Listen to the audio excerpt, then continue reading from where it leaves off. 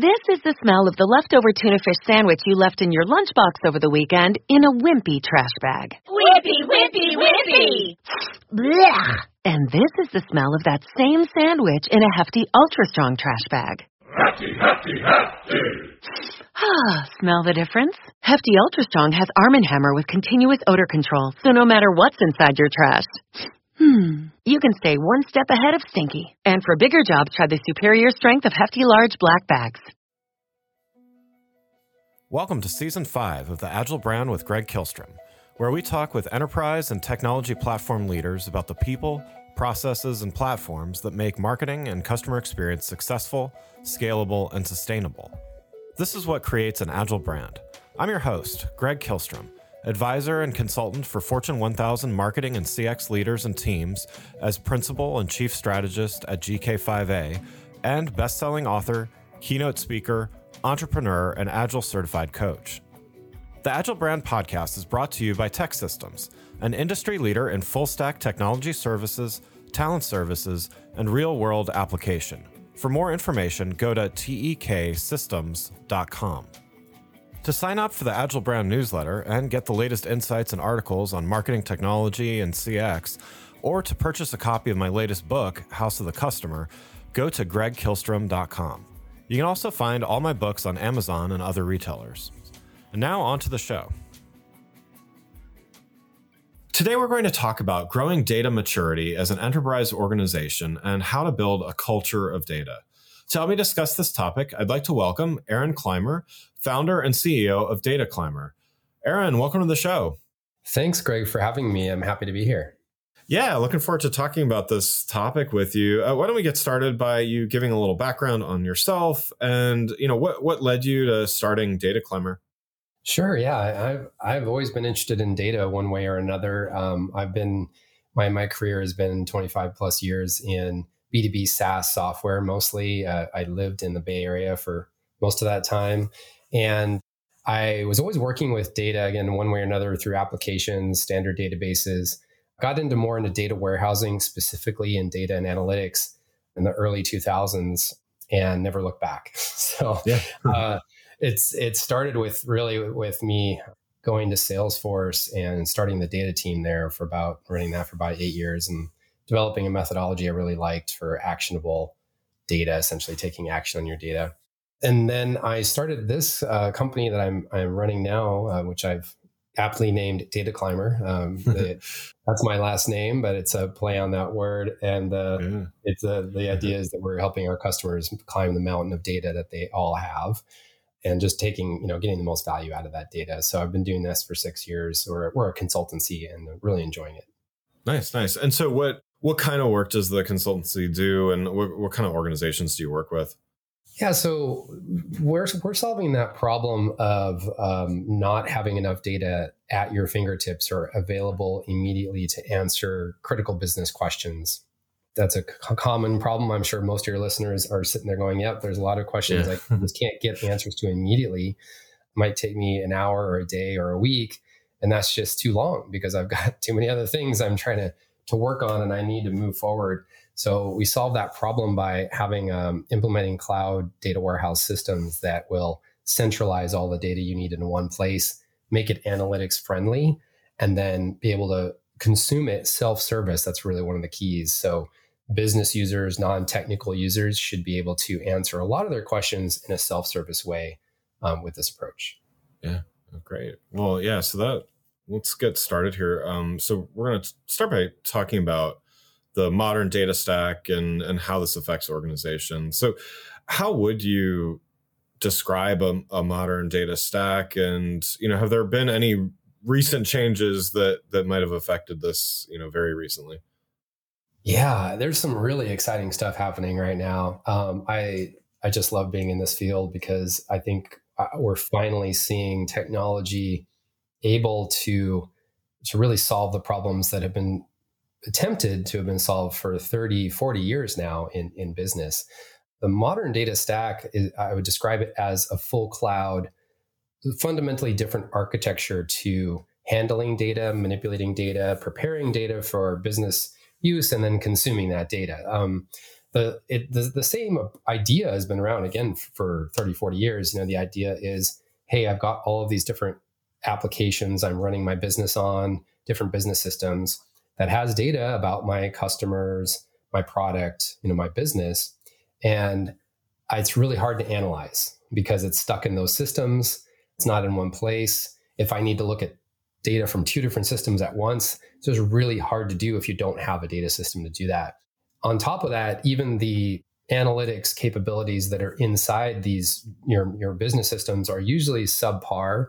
That's been true for a long time. There's just not a lot of things they'll let you do. They'll let you do the basics, and they might have some things that work, but invariably you get stuck because there's some question you have, and the analytics within the source system just doesn't answer that question easily for you. Yeah. So bringing that data all together into one place so that you can then ask any question and manipulate the data into any form you need to get an answer is the name of the game. And that's been going on again for decades and decades in data warehousing specifically. So the whole idea of a data warehouse is you warehouse all your data and then you can do whatever you need to do. The problem has been for a long time, really performance. That's just been one of the biggest problems. Data has always been pretty big, despite this idea of we have big data now. We've had big data for a long time.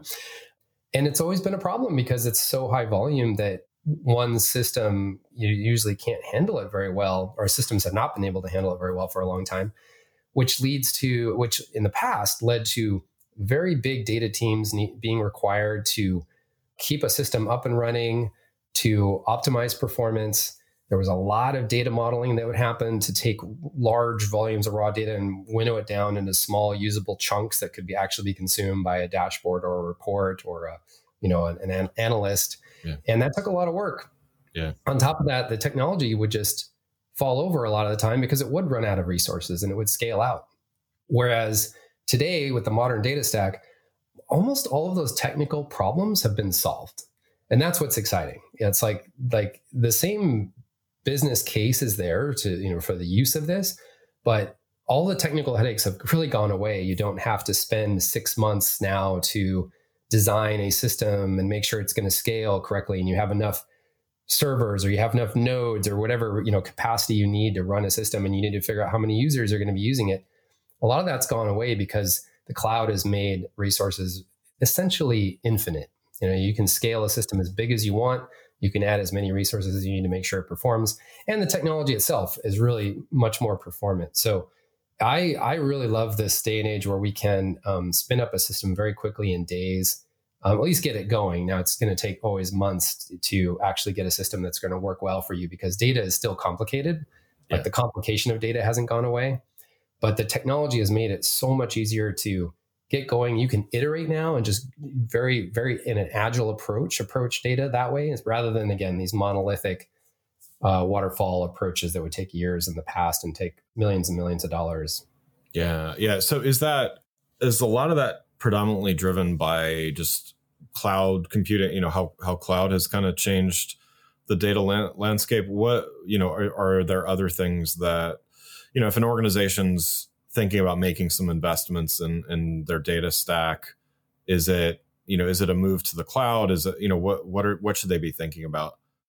Yeah. So absolutely. Cloud has made this all available. So it's all cloud platforms that launched all of this innovation. And it started with Amazon Web Services, Snowflake, which is the largest, most successful modern cloud data warehouse system out there right now that we work with heavily, came on the scene about 10 years ago, built on AWS, right? So they were able to innovate on top of the cloud and make a product that was unlike any other data warehouse, solving all these technical issues I was talking about. Yeah. So yes, moving to the cloud has just created this huge amount of innovative new features.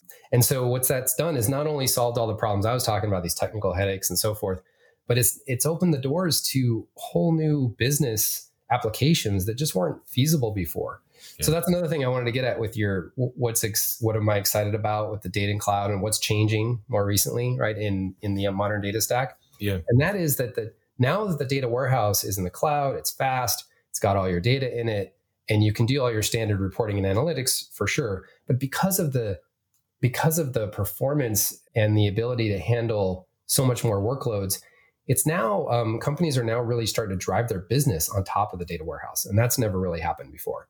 So right now, what we're seeing is a lot of companies saying, hey, I have my customer 360 in my data warehouse. It's the only place I have a really holistic view of my customer or my product. Now I actually want to leverage that data in my operations, my day-to-day operations, my marketing, my sales, my customer success, everything. I want to query that data and use it today for, let's say, a new marketing campaign. Well, so we're now pushing data back out from the data warehouse to those applications to then operate on top of it. And that's something that we call reverse ETL, or getting data back out of a data warehouse into a system. So that's one of the new innovations that's happening right now, or changes. And that's just going to move even farther forward in terms of full data applications that run directly off a warehouse. So it's fundamentally changing the sort of strategy of data warehousing. Yeah, and that kind of leads to the next thing. You had mentioned self-service and things like that in the beginning of the show. And can you talk a little bit about, self-service, data democratization, and, obviously the cloud helps enable this because, to your point earlier, a lot more accessible, things like that.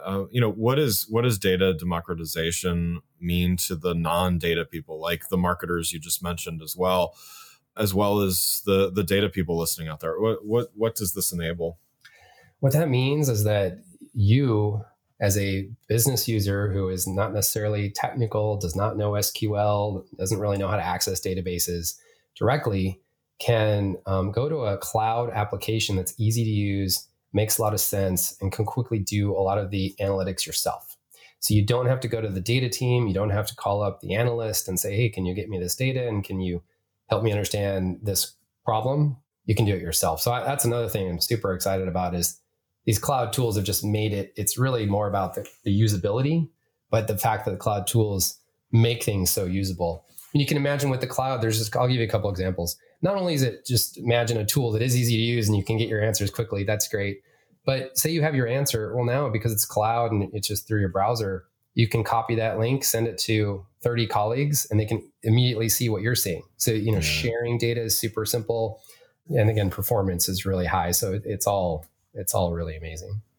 Yeah. I mean, and I think that helps get away from the anecdotal thing where, a lot of marketers, a lot of CX people are listening to this show.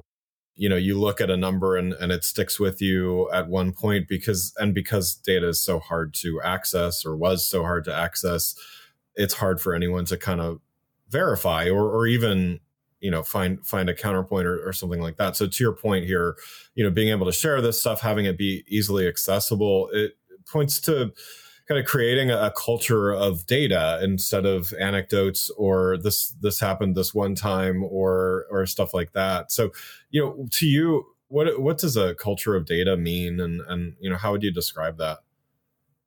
Yeah, a culture of data is definitely the end goal here of everything we do. And that really just means that most employees, if not all of them, are using data on a daily basis to inform their job, inform whatever they need to do. And it becomes a regular thing. It just becomes integrated in the behavior. It's a habit, and it's been developed by most people, and it's talked about on a daily basis. So it's just top of mind all the time. And that's hard to do. It's hard to do. Behavior change is one of the hardest things you can do with human beings. Yeah, definitely.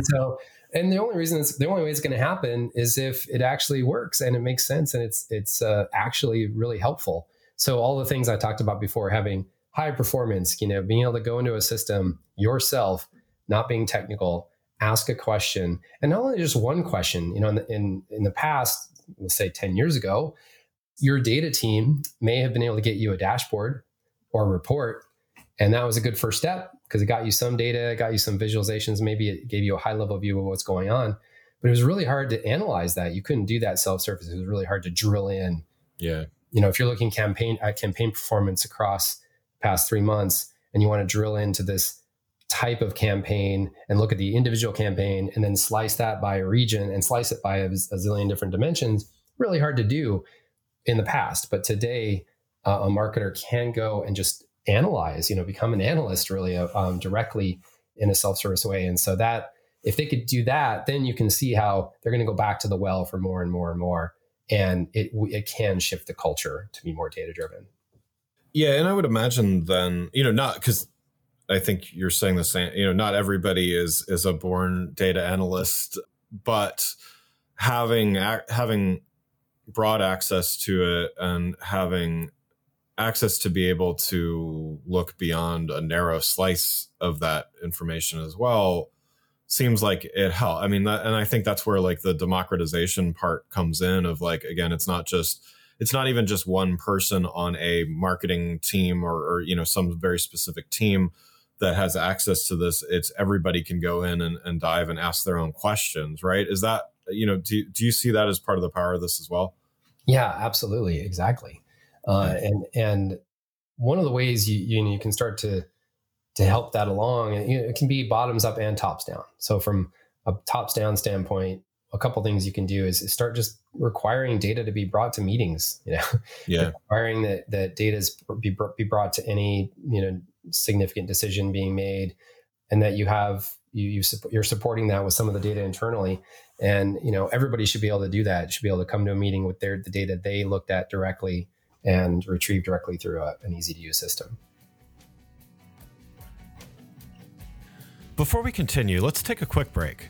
If you're like many marketing leaders today, you're inundated with a need to improve the customer experience across an increasing number of channels and touch points, all while ensuring your team is performing well, innovating, and continuously improving. So how do you find the time to determine what's next for you, your team, your brand, and your customers? My company, GK5A, can help. Whether it is advisory services, evaluation of marketing technology platforms and solutions, or digital agencies and implementation partners, or assistance with creating strategic roadmaps and prioritization of efforts, we've done it all and served as an ally to Fortune 1000 brands in industries like financial services, healthcare, consumer electronics, professional services, and more. You can learn more about these services and contact us at www.gk5a. That's www.gk5a.com. Now let's get back to the show.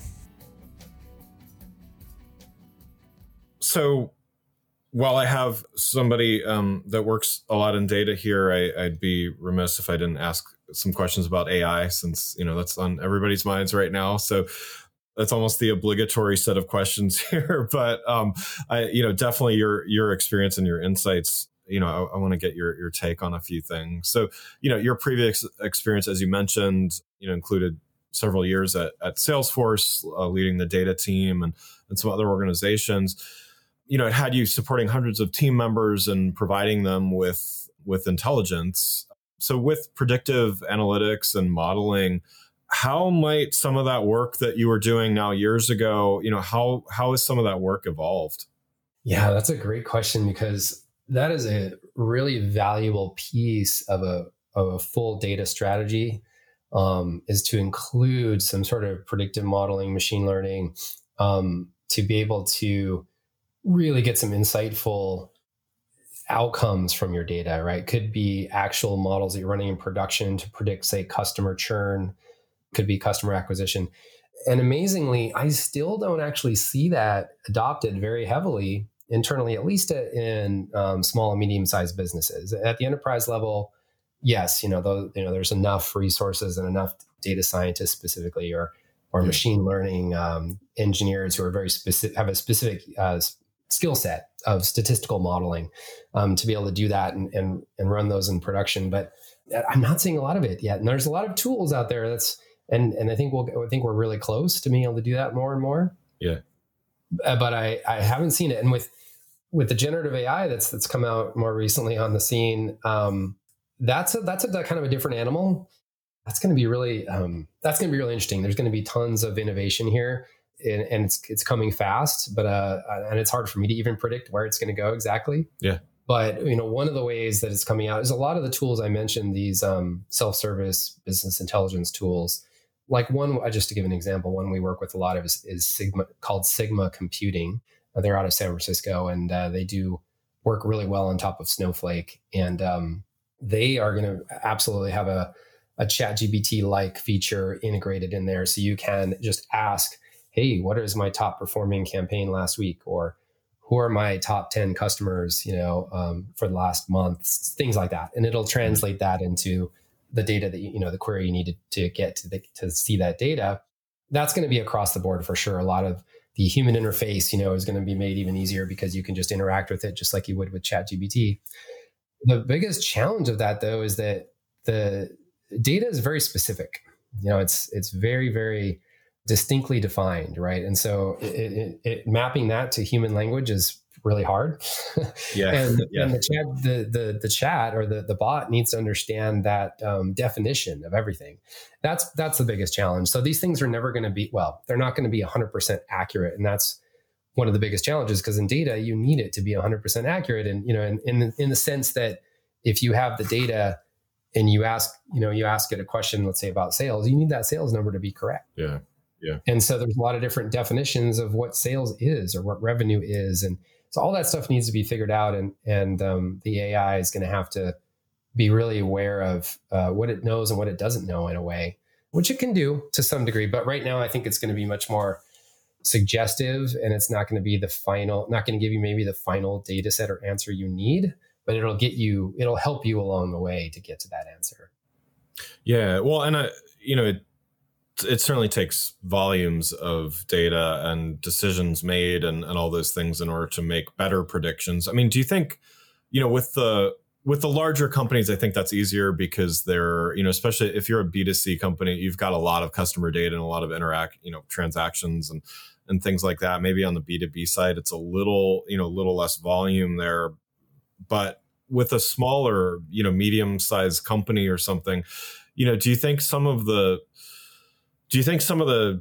challenge is just lack of volume? Do you think it's a perception that they're more different than they think they're more different than they are? In other words, as far as, a prediction couldn't possibly take into account all of the variations, or, what do you think might be the barrier to some companies really getting started with this? I think it's more confusion around the technology and what's needed. There are products out there, and I think they're just not widely adopted yet, but this is what we need. We need a product that's very similar almost to like a ChatGPT or one of these business intelligence tools like Sigma Computing, where you go and it's just very intuitive and easy to use. The same thing should be applied to predictive modeling, because at a high level, it's pretty easy to understand what a model should look like or what you're trying to get out of it. So an example, a very classic example is, say, predicting customer churn. So that's a big one. It's been around for many, many years. All you really want to do is ask your data system, hey, can you tell me the top 5 reasons people are leaving or my customers are leaving? That's what you're trying to get at. And the way that works under the covers, again, at a high level, is pretty simple. It only requires the system to understand what leaving means. So how do you define when a customer has left or churned? And then what are some of the possible data points you have that could explain that, right? And so the rest of it is all mechanical. It's all, okay, let's just define 5, 10, 15 different metrics that could explain customer churn. Let's run it through a regression model. And there's all sorts of pitfalls in the statistics, in the math, basically in the stats itself. But a system can manage that, right? It can figure out, well, in your case, if you ask that question, I can't give you an answer because you don't have enough data, and it could tell you that, right? Yeah. Or you can say, well, with your amount of data, here's the error range in the answer. The answer is, has a 20% error bar because you don't have enough data to get it down before, lower than that. Or it could tell you you said maybe these 3 things are predictive, but the data you have for those 3 things is so sparse that it's not quality. There's all these like quality checks that a piece of software could do for you. So we got to get to the place where all the technical headaches, just like in data warehousing, have been solved, and you can just ask that question, and it'll tell you if you can or cannot get an answer. Yeah, no, that's helpful. And so there is certainly a lot of talk about things like ChatGPT gets a lot of the oxygen, I would say, but there's a lot of talk about many different aspects of AI these days. What do you think is not getting talked about enough that maybe businesses, leaders and execs should be thinking about a little bit more? Well, when it comes to machine learning, AI, all that stuff, I think it's more about kind of what I was getting at with the accuracy of it, right? I would just be hesitant to think that we can just throw this technology on top of data and it's just going to work. For a long time, there's been one BI tool that has tried to do this called ThoughtSpot, where the whole idea was a natural language interface where you could just ask questions of your data and get these answers, and it'll help you and kind of prompt you through more and more filters and slices and dices of your data to get to your answer. And it's just that fundamental problem. That company has been very successful. However, there's a lot of work under the covers to get it to work well, because you have to really define your data and structure it in a way that's easy to consume and easy for the application to understand. It's going to be the same thing with AI. So I think the question is really that maybe we're not asking enough of is, A, what do I need to do to be able to actually get some value out of AI? Because there's still going to be a lot of prep work, if you will. So prepping data to make this right. And so there's a lot of things that still have to be done that we're not probably thinking about directly. I mean, we at Data Climber are, because that's what we do, but an executive may not be thinking about the fact that there's still a lot of challenges to doing it right. And again, being able to have a distinction between what is the 100% accurate answer in the data and what is directionally correct, because the way you ask the question, led to not a perfect answer. Right. So Aron, thanks so much for joining the show. I've got one last question before we wrap up here. So going back to the topic of data maturity and everything, what's one piece of advice that you would have for marketing leaders and other non-technology executives that they could do today to make a first or maybe a next step towards greater data maturity?